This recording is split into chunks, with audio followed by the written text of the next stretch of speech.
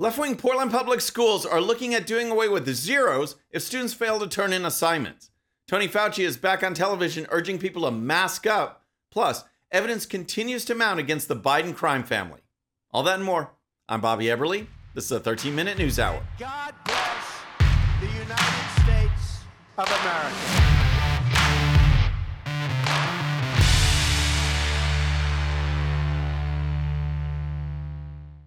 Okay, friends, welcome to the show. Happy Monday. I hope you had a great weekend. If you're new to the show, thank you so much for tuning in. We're going to start with America's government-run schools, and in particular, a program that's going to be tested in the Portland public school system, which seeks to be more equitable in its practices regarding assignments and grading. As you know, anytime you hear the word equitable, it means you'll be hearing about a leftist education program that is not focused on education, but rather combating some kind of perceived racial injustice. In this case, the school system wants to get rid of zeros for cheating and missing assignments. That's right. That means if you turn in 0% of an assignment, these teachers and administrators still want the students to receive at least 50% of the credit. Here's the story. PPS wants to move to an equitable grading system where students won't be penalized for things like turning in their homework late.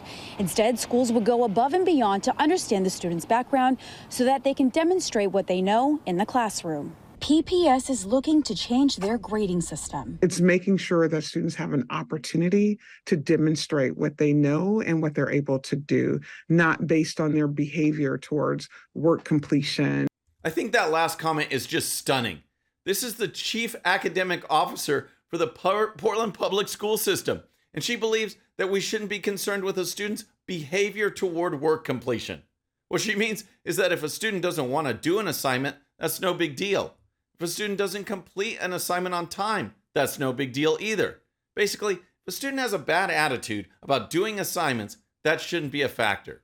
Apparently, the student should be assessed using other means, probably something like, how do you feel about 2 plus 3 being equal to 5? Actually, some leftist education programs now think that you shouldn't teach that 2 plus 3 equals 5. 2 plus 3 should be equal to whatever the student wants it to be equal to. That's the state of government-run schools today. Here's more.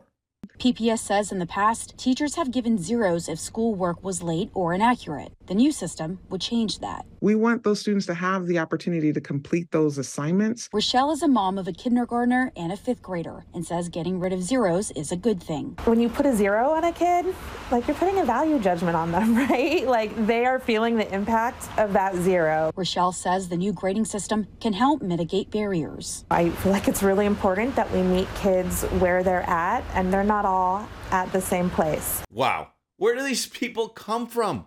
In addressing the comments by the mother who was interviewed for the story, the first point that comes to mind is that if a child doesn't do an assignment, then that child earned the value judgment that is associated with a zero. It's exactly the same thing as if the student did the assignment correctly and earned a 100 on it. That is also a value judgment, and both were earned by the student. It's part of life. Part of growing up is realizing how it feels to get a 100 and how it feels to get a 0. 100 is much more pleasant than a 0. However, if zeros are no longer in the picture, if missing work or cheating isn't penalized, then what's happening is that our children are being rewarded for achievement that is not earned. That is wrong. PPS says they've already put it to the test in classrooms last year. Some of the things that we heard was student motivation was higher, students leaning in and engaging, not opting out or closing down. It's assessing the learning, not the effort. And that's what I want families to be able to take away from this. I'm sorry, but this is just ridiculous. In real life, the learning is irrelevant without the effort. If you hire someone, it doesn't really matter how much they know if the person isn't going to put forward effort to do the job. Also, how do you assess learning without assignments? You don't. Unless you are administrators like this one who are more concerned about equitable grading practices than actually producing students who can read, write, and do math. All right, next let's talk about Tony Fauci and COVID. But first, if you're new to the show or haven't subscribed yet, regardless of platform, just search out my name. Hit that subscribe button. Make sure notifications are turned on. That way you can follow the show and help us grow. Okay, next let's talk about Tony Fauci, because every time COVID cases go up just a little bit, Fauci is back on CNN or MSNBC or some other network. He is such a grifter, and what he says does not follow the science. But hey, that hasn't stopped him or the media or big tech or the Democrats in the past, and we can see that all of these groups are starting to make this new push to mask up again. First of all, the science. Real scientific studies never said masks were better at stopping viruses. They're just too small. But that was the push. Based on so-called CDC guidelines, masks were mandated in the government, in business, in schools, you name it. And now, yet another study shows not only don't masks help, but they can also hurt. So this study, it was actually out of South Korea, but published on the NIH website. And what it found was there were these toxic chemicals, these toxic volatile organic chemicals found in the packaging of the masks. And so when you put them on, you would have these symptoms, headache and nausea. You know, sometimes you would feel dizzy as well, or have trouble breathing and coughing because of the irritation to your lungs from these toxic chemicals. That study dealt with toxic chemicals in N95 masks. There is another study out now which utilizes a huge data set, and guess what? It found that masks make no difference in stopping COVID.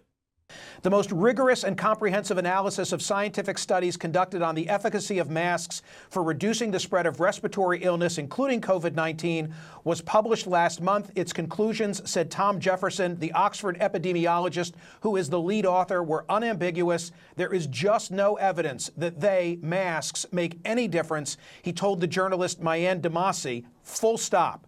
But wait, hold on. What about the N95 masks as opposed to the lower quality surgical or cloth masks? Makes no difference. None of it, he said. Well, what about the studies that initially persuaded policymakers to impose mask mandates? They were convinced by non-randomized studies, flawed observational studies.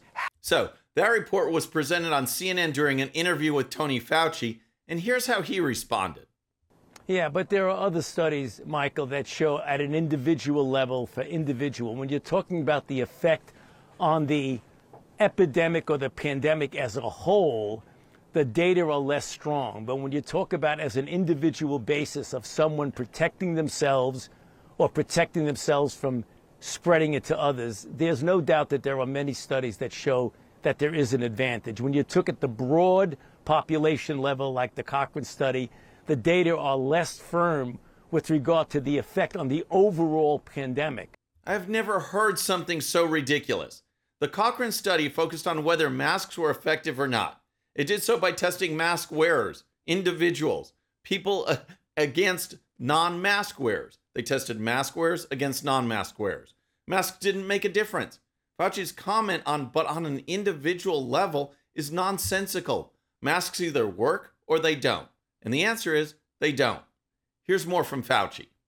That if, in fact, we get to the point where the volume of cases is such and organizations like the CDC recommend, CDC doesn't mandate anything, recommends that people wear masks, I would hope that they abide by the recommendation and take into account the risk to themselves and to their families. And again, we're not talking about forcing anybody to do anything. Those were completely bogus comments. Fauci knows more than anyone that those CDC guidelines or recommendation were taken as law. Those recommendations led to lockdowns, mask mandates, and vaccine mandates. The real question is, will Americans comply again? I, for one, will not. I know the science, and the science does not change regardless of the number of cases. Fauci can take his recommendations and pound sand. All right. Next, I want to give you a little update on the Biden crime family and the mounting evidence that Joe Biden used his political office to not only enrich himself and his family, but also used his position to influence foreign policy decisions in return for cash payments. As you may have heard, it has been discovered through a Freedom of Information request that the National Archives has over 5,000 emails from then Vice President Joe Biden using fake names and discussing businesses' dealings with Hunter Biden. That's right. Joe Biden has said repeatedly that he has never discussed business with Hunter, that he has no involvement in Hunter's businesses, and that he's done nothing illegal. And yet, he seemed to be fond of using aliases and fake names to hide business dealings while vice president. Doesn't that sound just a little strange? But it does seem that Joe Biden was fond of writing emails under his nom de guerre, using the pseudonyms of Robin Ware, Robert L. Peters, and J.R.B. Ware. That's according to the Southeastern Legal Foundation, a nonprofit constitutional group that filed a FOIA request with NARA last year for these records. Now, NARA confirmed the existence of the trove to the foundation, writing this, quote, "We have performed a search of our collection for vice presidential records related to your June 9, 2022 request and have identified approximately 5,138 email messages, 25 electronic files, and 200 pages of potentially responsive records that must be processed in order to respond to your request." That's a whole lot of messages using fake names. And as of now, the National Archives has still not released the emails or other documents either to that organization or the House Oversight Committee. Former Acting Attorney General Matt Whitaker told Newsmax that he believes these email messages represent the smoking gun in the Biden crime family investigation. What we have here is a situation where the Obama-Biden administration that ended in 2016 could easily wave a magic wand and say, you know what, we want to be transparent. We want to demonstrate that we have nothing to hide and we're going to share these documents. And instead, they're stonewalling. And why are they stonewalling? Because these are the documents. This is the smoking gun. This shows that Joe Biden was directly involved with his son, Hunter Biden, and his business dealings. It looks like this case against the Bidens truly has it all. With Hunter Biden, you have prostitutes and drugs and overall incompetence. With Joe Biden, you have a high-ranking Democrat who is willing to sell out his country just to make some money. It's pathetic and it's illegal. Here's more. It's not only whether or not Joe Biden benefited from his official duties, but whether his family did. And that is the to me, what the conspiracy is here.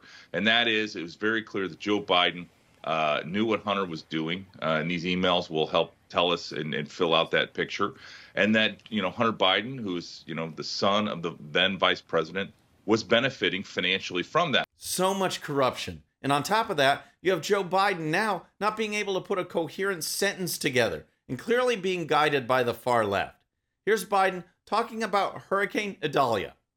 Helping them recover, at least doing the initial assessment of that Category 3 storm that made landfill. Yep, nothing like it when a hurricane makes landfill.